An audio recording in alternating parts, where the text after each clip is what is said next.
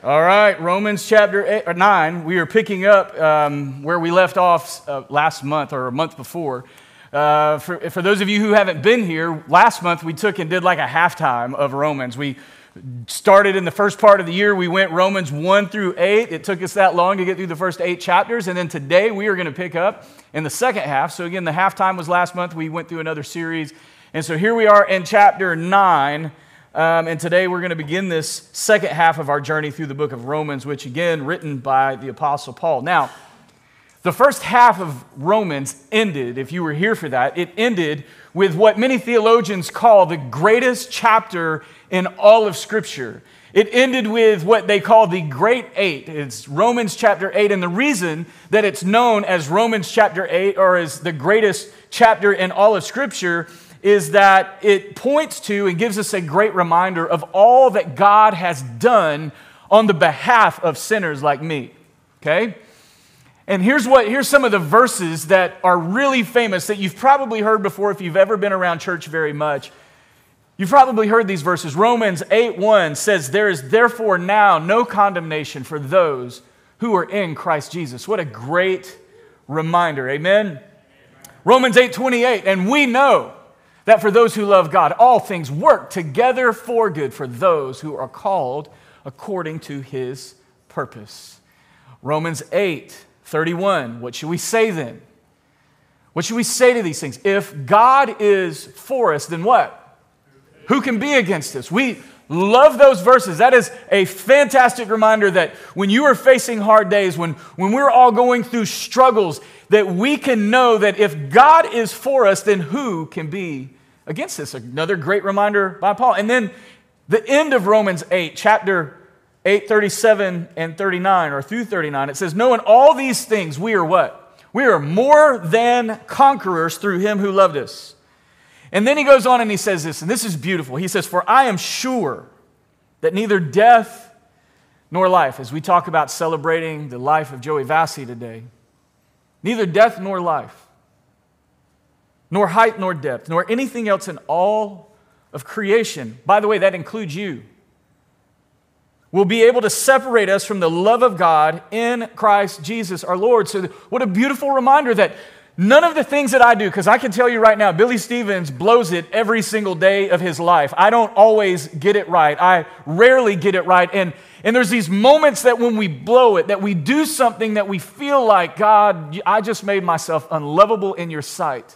It's a great reminder from the Apostle Paul that there is nothing that can separate us from the love of God, which is in Christ Jesus. So for these reasons, it's been known and been talked about by theologians that this is the greatest chapter in all of Scripture, which there's a lot of great chapters in the Bible. But if Romans 8 is considered by many to be the greatest chapter in the Bible, then Romans 9 might be considered the most difficult chapter in the Bible. And if you're wondering why, you'll find out here in just a few minutes. It's so difficult that, to be honest with you, most churches just skip Romans 9. They don't deal with it. And to be honest with you, when we started this series back in January, Romans 9 was that chapter that I was like, hey, if we could just take our time and get there, because I don't want to get there. It really is a difficult passage. And the reason it's difficult is because it's going to push against some of the things that you grew up believing about God. And it's going to paint God, if we're not careful, it's going to paint God in a light that you never would have anticipated seeing Him before. And so it's going to be tough.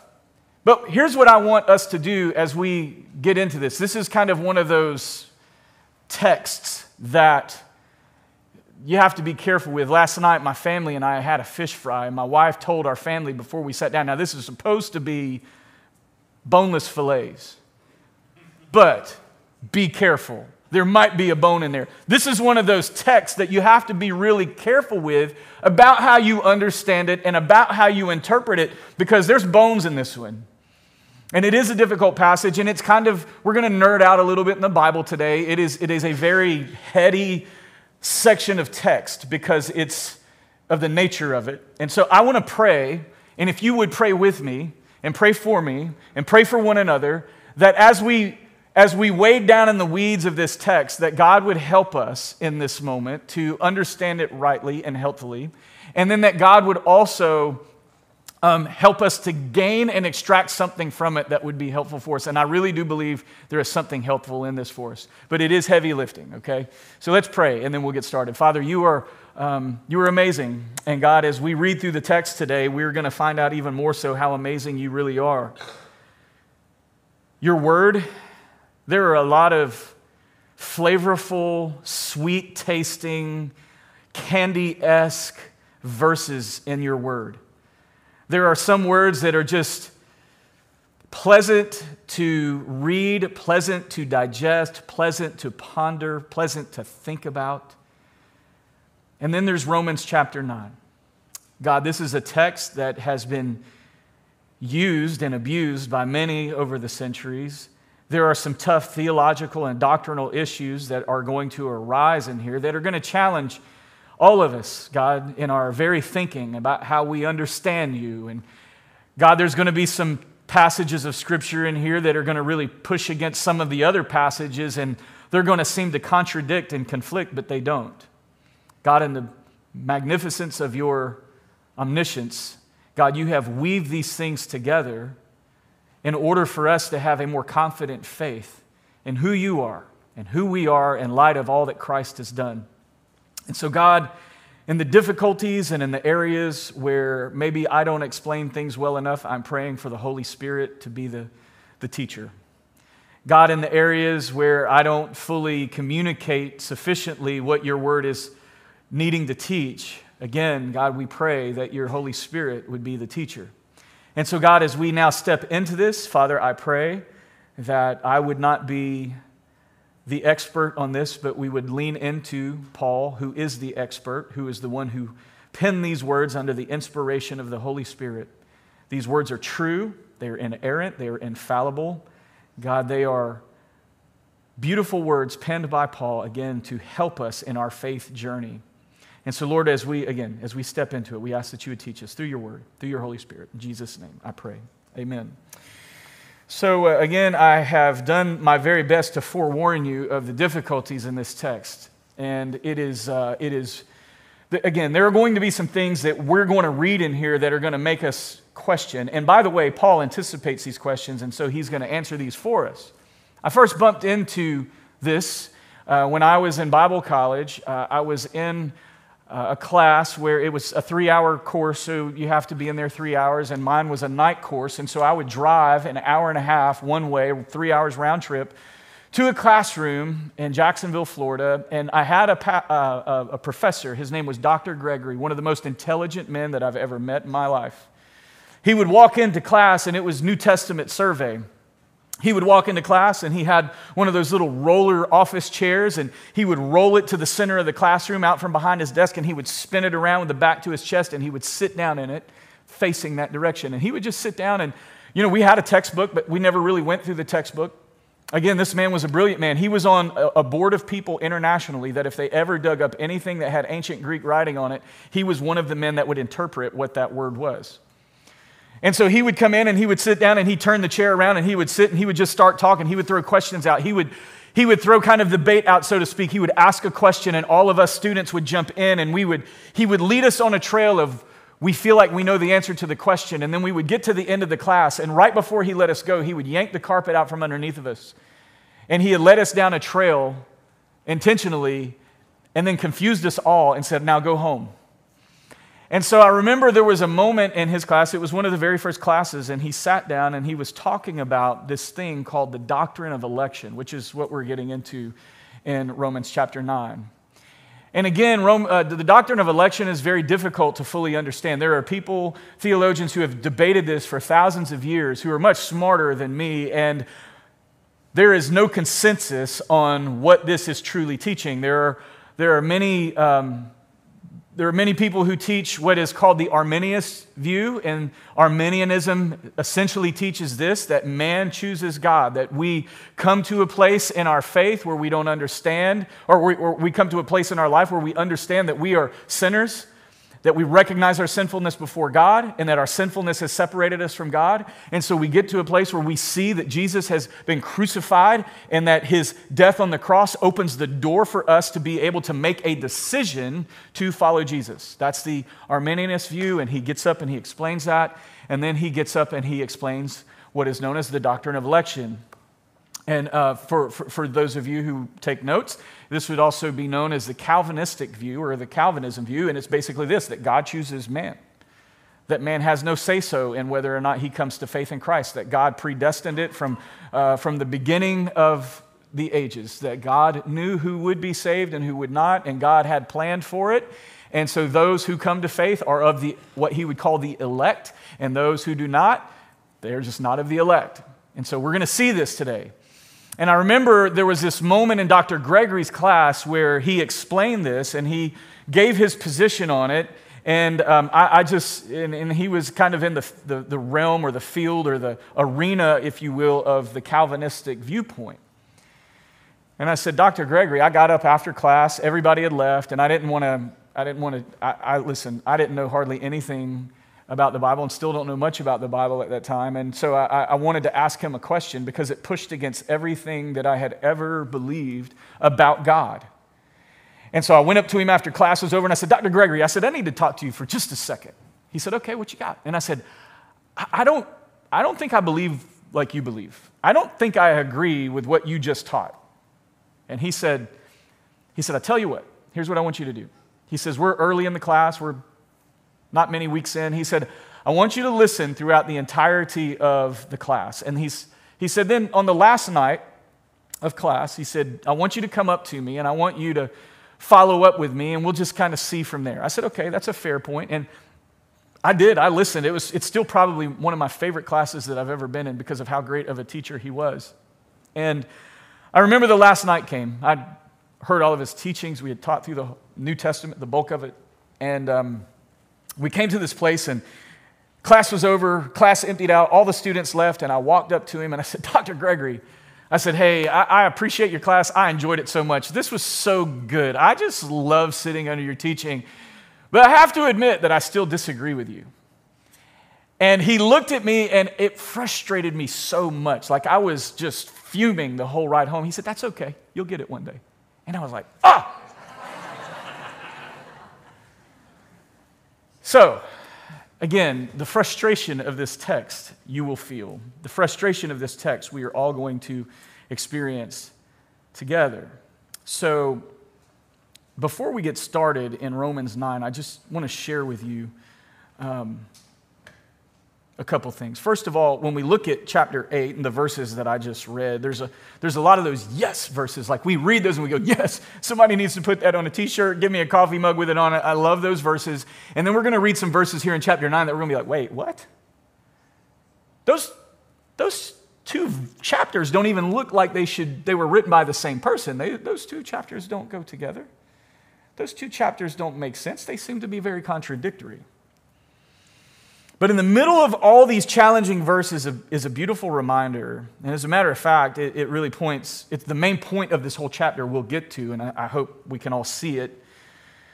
So before we start wading through this chapter, a little context. Paul had taught that Christian faith was not some new way of being made right with God, and was not in any way in opposition to the teachings of the Old Testament. If you rewind all the way back to Romans chapter 4, Paul would make the argument that Abraham himself was justified by faith and not by works.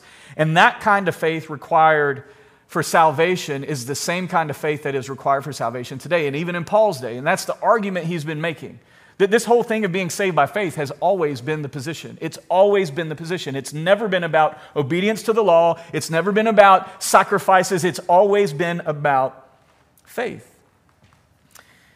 And so, there were some apparent issues with his teaching. First of all, the Old Testament is all about God's covenant with his people. Old Testament means Old Covenant. In the Old Testament, the Old Testament is the story of God's covenant relationship with a group of people that did start with the promise to Abraham.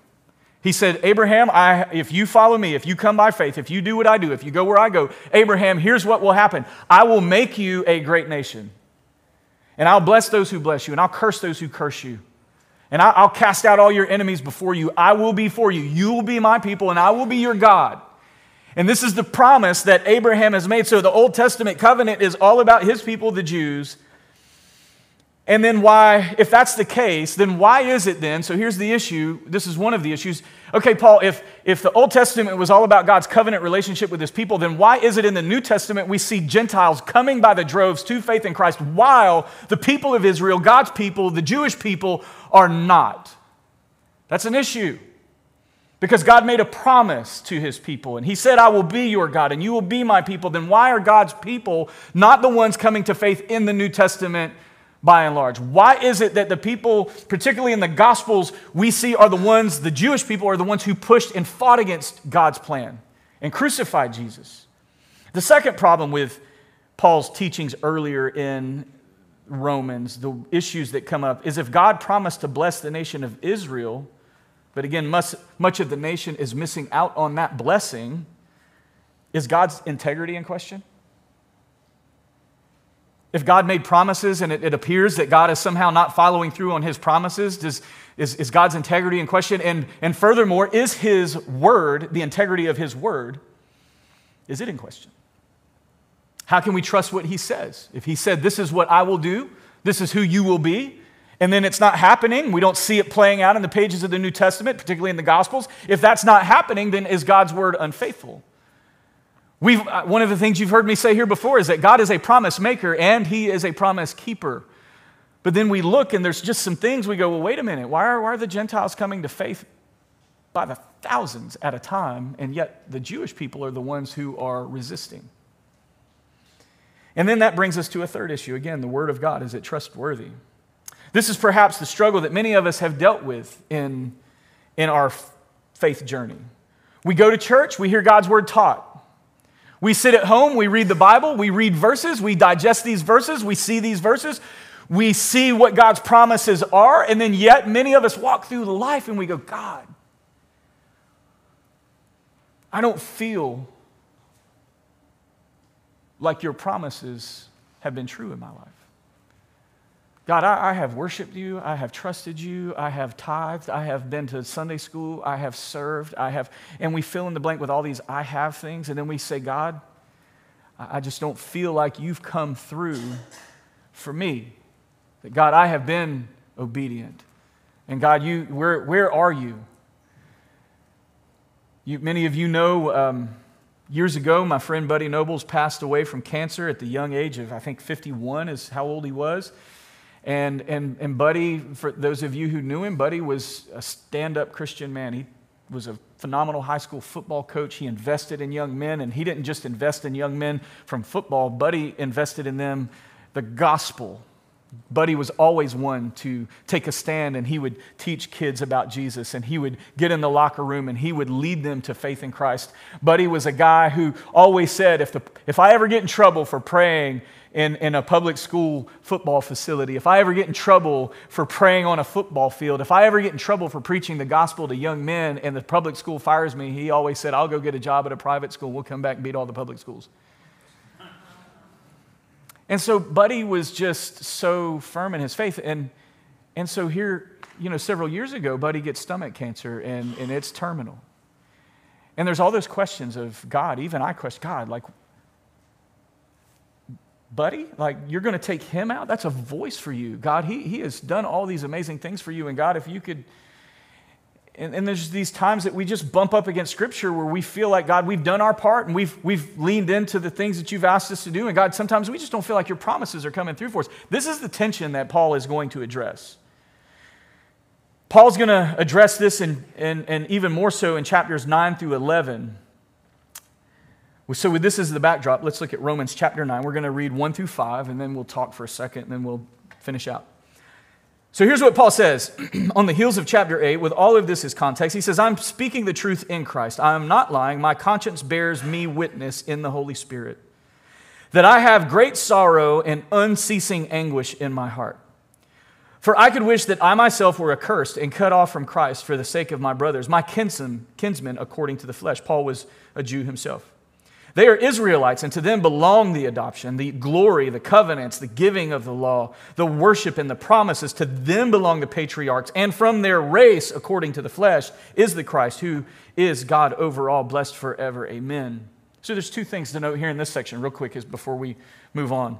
One is Israel's unbelief was not somehow the result of God's unfaithfulness. It was in spite of God's overwhelming faithfulness. Paul points out 7 ways in this text that God had been unbelievably faithful to his promises to the people of Israel. Let me give them to you. Number 1, they could claim national adoption. He says that right there. He says they are Israelites. To them belong the adoption. Number 2, they were eyewitnesses of the revelation of God's glory, the Shekinah glory in the wilderness. And as such, they saw the splendor of the theophanies in the Old Testament. They saw the splendor of God in the glory cloud as God would lead them throughout their journey. And so they saw these things. And so Paul is pointing out here that God has not been unfaithful. God has done everything that he can to reveal himself. The third thing that he says is they were the beneficiaries of a divine covenant made by God with his people. They were the beneficiaries of that. Yes, God made a promise and a covenant with them. Number 4, they were the recipients and custodians of the law of God that was given to them on Mount Sinai.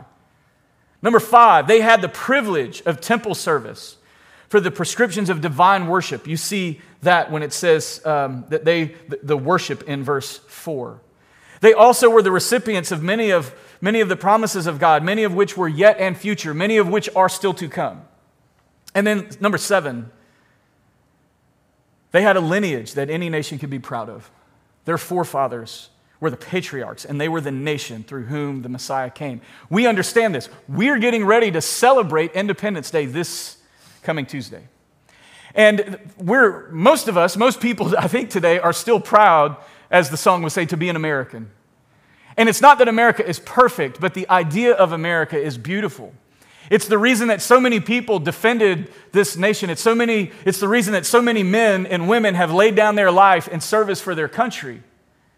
And so in this same way, Paul is saying that the people of Israel had a lineage that they should be proud of, that their forefathers, again, were the patriarchs. They're the ones that everybody spoke of from the Old Testament. So Paul gives 7 reasons. Israel's unbelief is not the unfaithfulness of God. It's in spite of God's faithfulness. The second thing to note in this section is Paul's overwhelming desire to see his kinsmen, to see his nation, to see his people saved. It says that he has great sorrow and unceasing anguish for his people. So it leads me to this point. When we read a verse like that, when we hear Paul say that he has great sorrow and unceasing anguish for his people who are lost, that he wishes that he could trade his salvation for theirs, that he would be willing to go to hell, that he would be willing to give up what God has done for him if they would come to faith in Christ. It makes me wonder, where are we at as a church today in regards to the lost? Do we have great sorrow and unceasing anguish over the lost? Because here's the thing, and this is what happens in every church, and we have to be careful of this. The gravitational pull of every church is to become a church for church people. The gravitational pull is, instead of being great commission focused, where we're focused on people who aren't in Christ, where we're focused on people who aren't in here. See, we know where we're going. If you are in Christ, then you know and you have confidence in your salvation.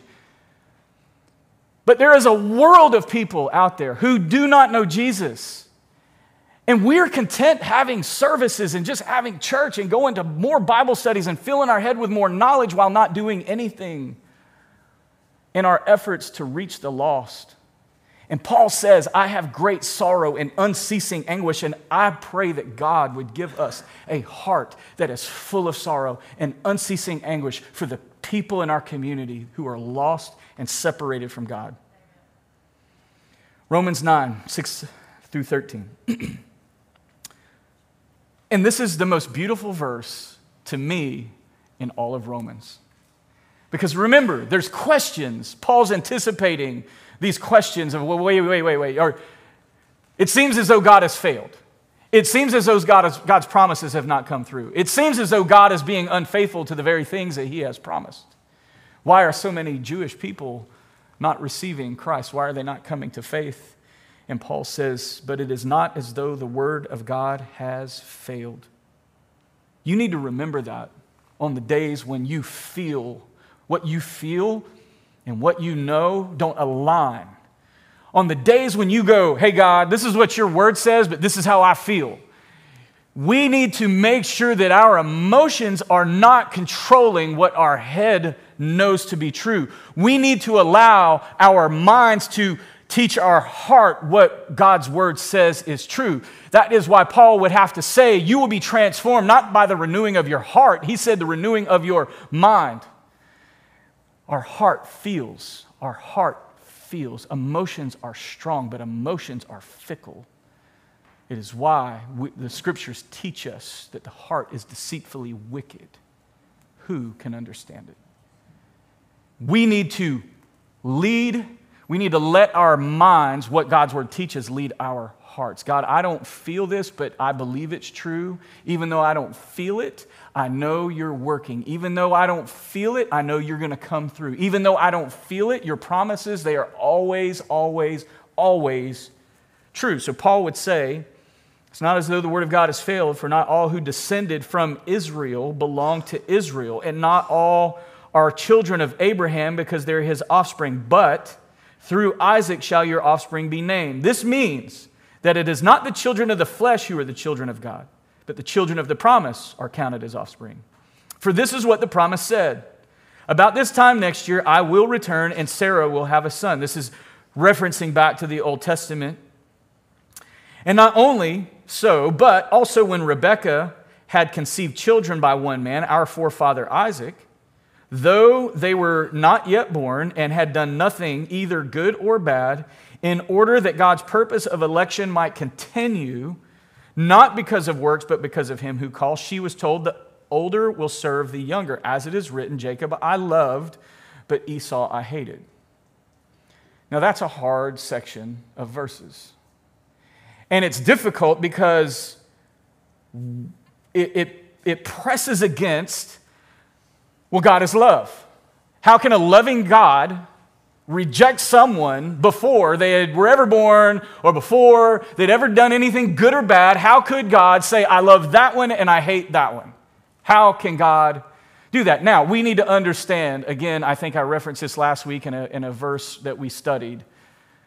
The word hate here does not mean hate like you and I would think. It is a comparative statement. It means to love less. In other words, before they had done anything good or bad, Jacob I loved, Esau I loved less. Now, there are some objections to that, and I know you feel them because I feel them. And we begin to question the character of God. How could either Paul miswrote, and if we open ourselves up to that, then we have a whole issue with the rest of the Bible. Because we believe that Paul wrote this under the inspiration of the Holy Spirit, therefore it is inerrant. So then if that is true, then it opens us up to other questions. Well, what kind of God is he? Is he fair? Is he just? Is he kind? Is he compassionate? What kind of God would do something like that? It doesn't sound like the kind of God that we grew up in Sunday school learning about. Well, for those who may be beginning to question God's integrity and faithfulness of his word, Paul makes a defense. And Paul says, it is not as though the word of God has failed. But wait, how can Paul make that claim? Paul is going to take the Jewish history. See, the Jews had placed confidence on their national election, that we are a nation chosen by God. So therefore, anyone who is in the Jewish descendants, physical descendants, all of us under the Jewish nation, we are chosen by God. And Paul is going to take, and again, this is something that the Jews always had as a comforter for them in the Old Testament. And Paul is now going to take that belief and he's going to press it down, not from a nationalistic view, but to an individual view. So he points out to the Jewish reader that it was not Ishmael, but it was Isaac that God chose. if blessing was guaranteed by physical relationship to Abraham, then many Gentiles would have had the same claim as did the Jews, for Abraham was more than just the father of Isaac. He also had a son named Ishmael.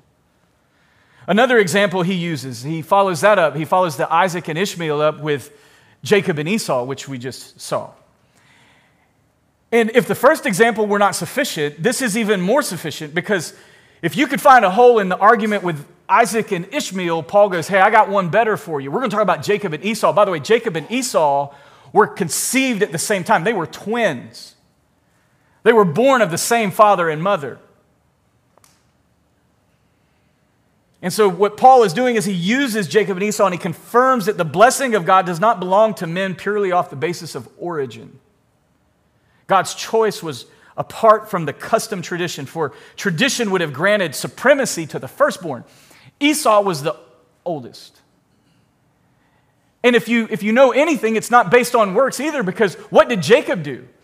So Jacob wasn't even the firstborn, which the nation of, people who were of the Jewish descent would say, hey, the guy that's the oldest son gets the majority of the inheritance. He gets the father's blessing when the father passes on.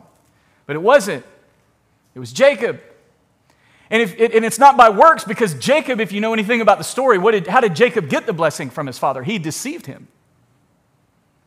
He went to his father, and his father had poor eyesight, and so he puts a little bit of goat hair on his skin so that he would feel more hairy, that as he went to his father would believe that it was Esau and give him the blessing, and that's how he got it. It means, his name literally means deceiver, jokester.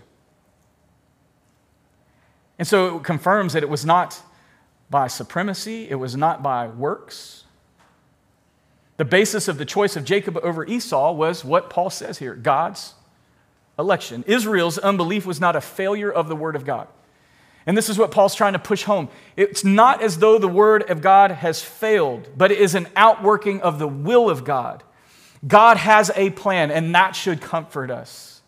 Sometimes I feel like when we read these passages like this, we get down in the weeds and we begin to question God's character, and it's like, no. God's character is good. God's character is true. God's character is pure. We should rejoice in the fact that we are of the elect. If you are born again, then God has chosen you. He picked you to be on his team. It should not make you angry.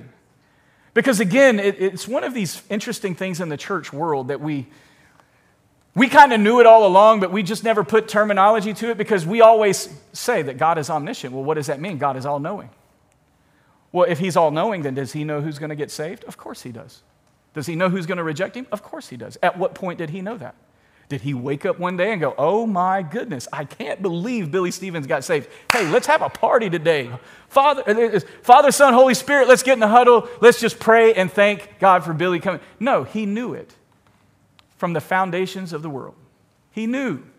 He knew how Jacob and Esau was going to work out. He knew how Ishmael and Isaac were going to work out.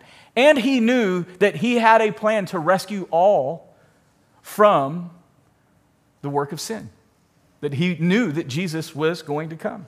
By the way, if we don't believe, and you believe it, if you don't believe that God's the one who does the saving work in everybody's life, then why do we pray for the salvation of people? If it's up to the individual, then we should just say, hey, I just need to go tell them. But we always put on our prayer list, hey, would you pray for my friend? They need to know Christ. I need you to pray for them that they would come to faith. We pray because we know that God is the one who does the work of the saving in the work of somebody's heart and in their life. And then he defends his position in the next section. Let's look at this and we'll wrap up. In chapter 9, verse 14, it says, what shall we say then? Is there injustice on God's part? By no means. For he says to Moses, I will have mercy on whom I have mercy, and I will have compassion on whom I have compassion. So then it depends not on human will or exertion, but on God who has mercy. For the scripture says to Pharaoh, for this very purpose I have raised you up, that I might show my power in you, and that my name might be proclaimed in all the earth. So then, he has mercy on whomever he wills, and he hardens whomever he wills. You will say then, why does he still find fault? Who can resist his will? But who are you, O man, to answer back to God? Will what is molded say to the molder, why have you made me like this? Has the potter no right over the clay to make out of the same lump one vessel for honorable use and another for dishonorable use? What if God, desiring to show his wrath and to make known his power, has endured with much patience vessels of wrath prepared for destruction, in order to make known the riches of his glory for the vessels of mercy, which he has prepared beforehand for glory? Now, you notice in these passages, there's really kind of two arguments. The first argument is, well, that's not fair. Paul would say it this way. What shall we say then? Is there injustice on God's part? Saying it isn't fair is an argument rooted in injustice, that we would somehow think that there is injustice on God's part. Injustice is an argument that says people deserve to get what is rightfully theirs. That's justice. We should get what's rightfully ours.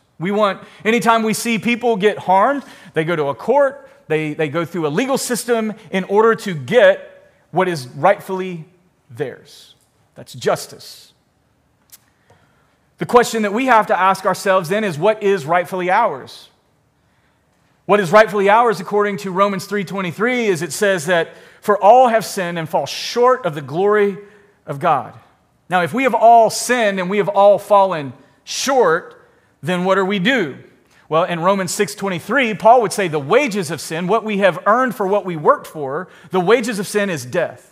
We deserve eternal separation from God. We deserve eternal damnation in hell. We deserve to be separated and judged for the works that we have earned. That's what we deserve. And so Paul is going, is there any injustice on God's part? No. This has nothing to do with justice. What he's trying to get us to focus on is it's not about none of this is about the justice of God. It's about the mercy of God. This is all about God's undeserved, unmerited favor, which we call grace.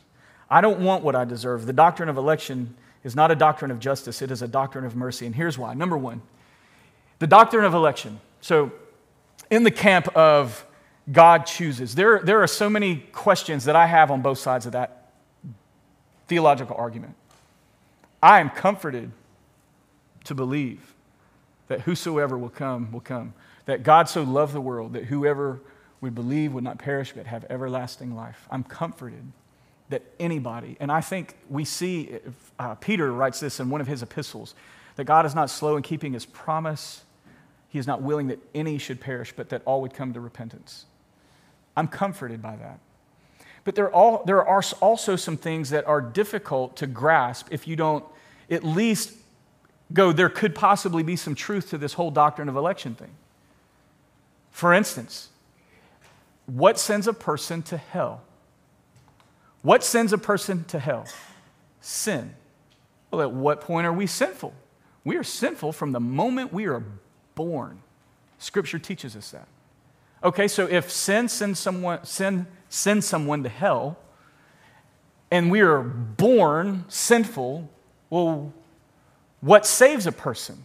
What saves a person is a profession of faith, that we believe in the work of Jesus Christ accomplished on the cross to pay our sin debt, and we trust that payment to be good for us so that we but we inherit eternal life because of what Jesus did. We all get that and understand that. Well, can an infant come to faith in Christ? Can an infant understand his sinfulness? Can an infant make a profession of faith? Can an infant intellectually wrap his head around this doctrine of salvation?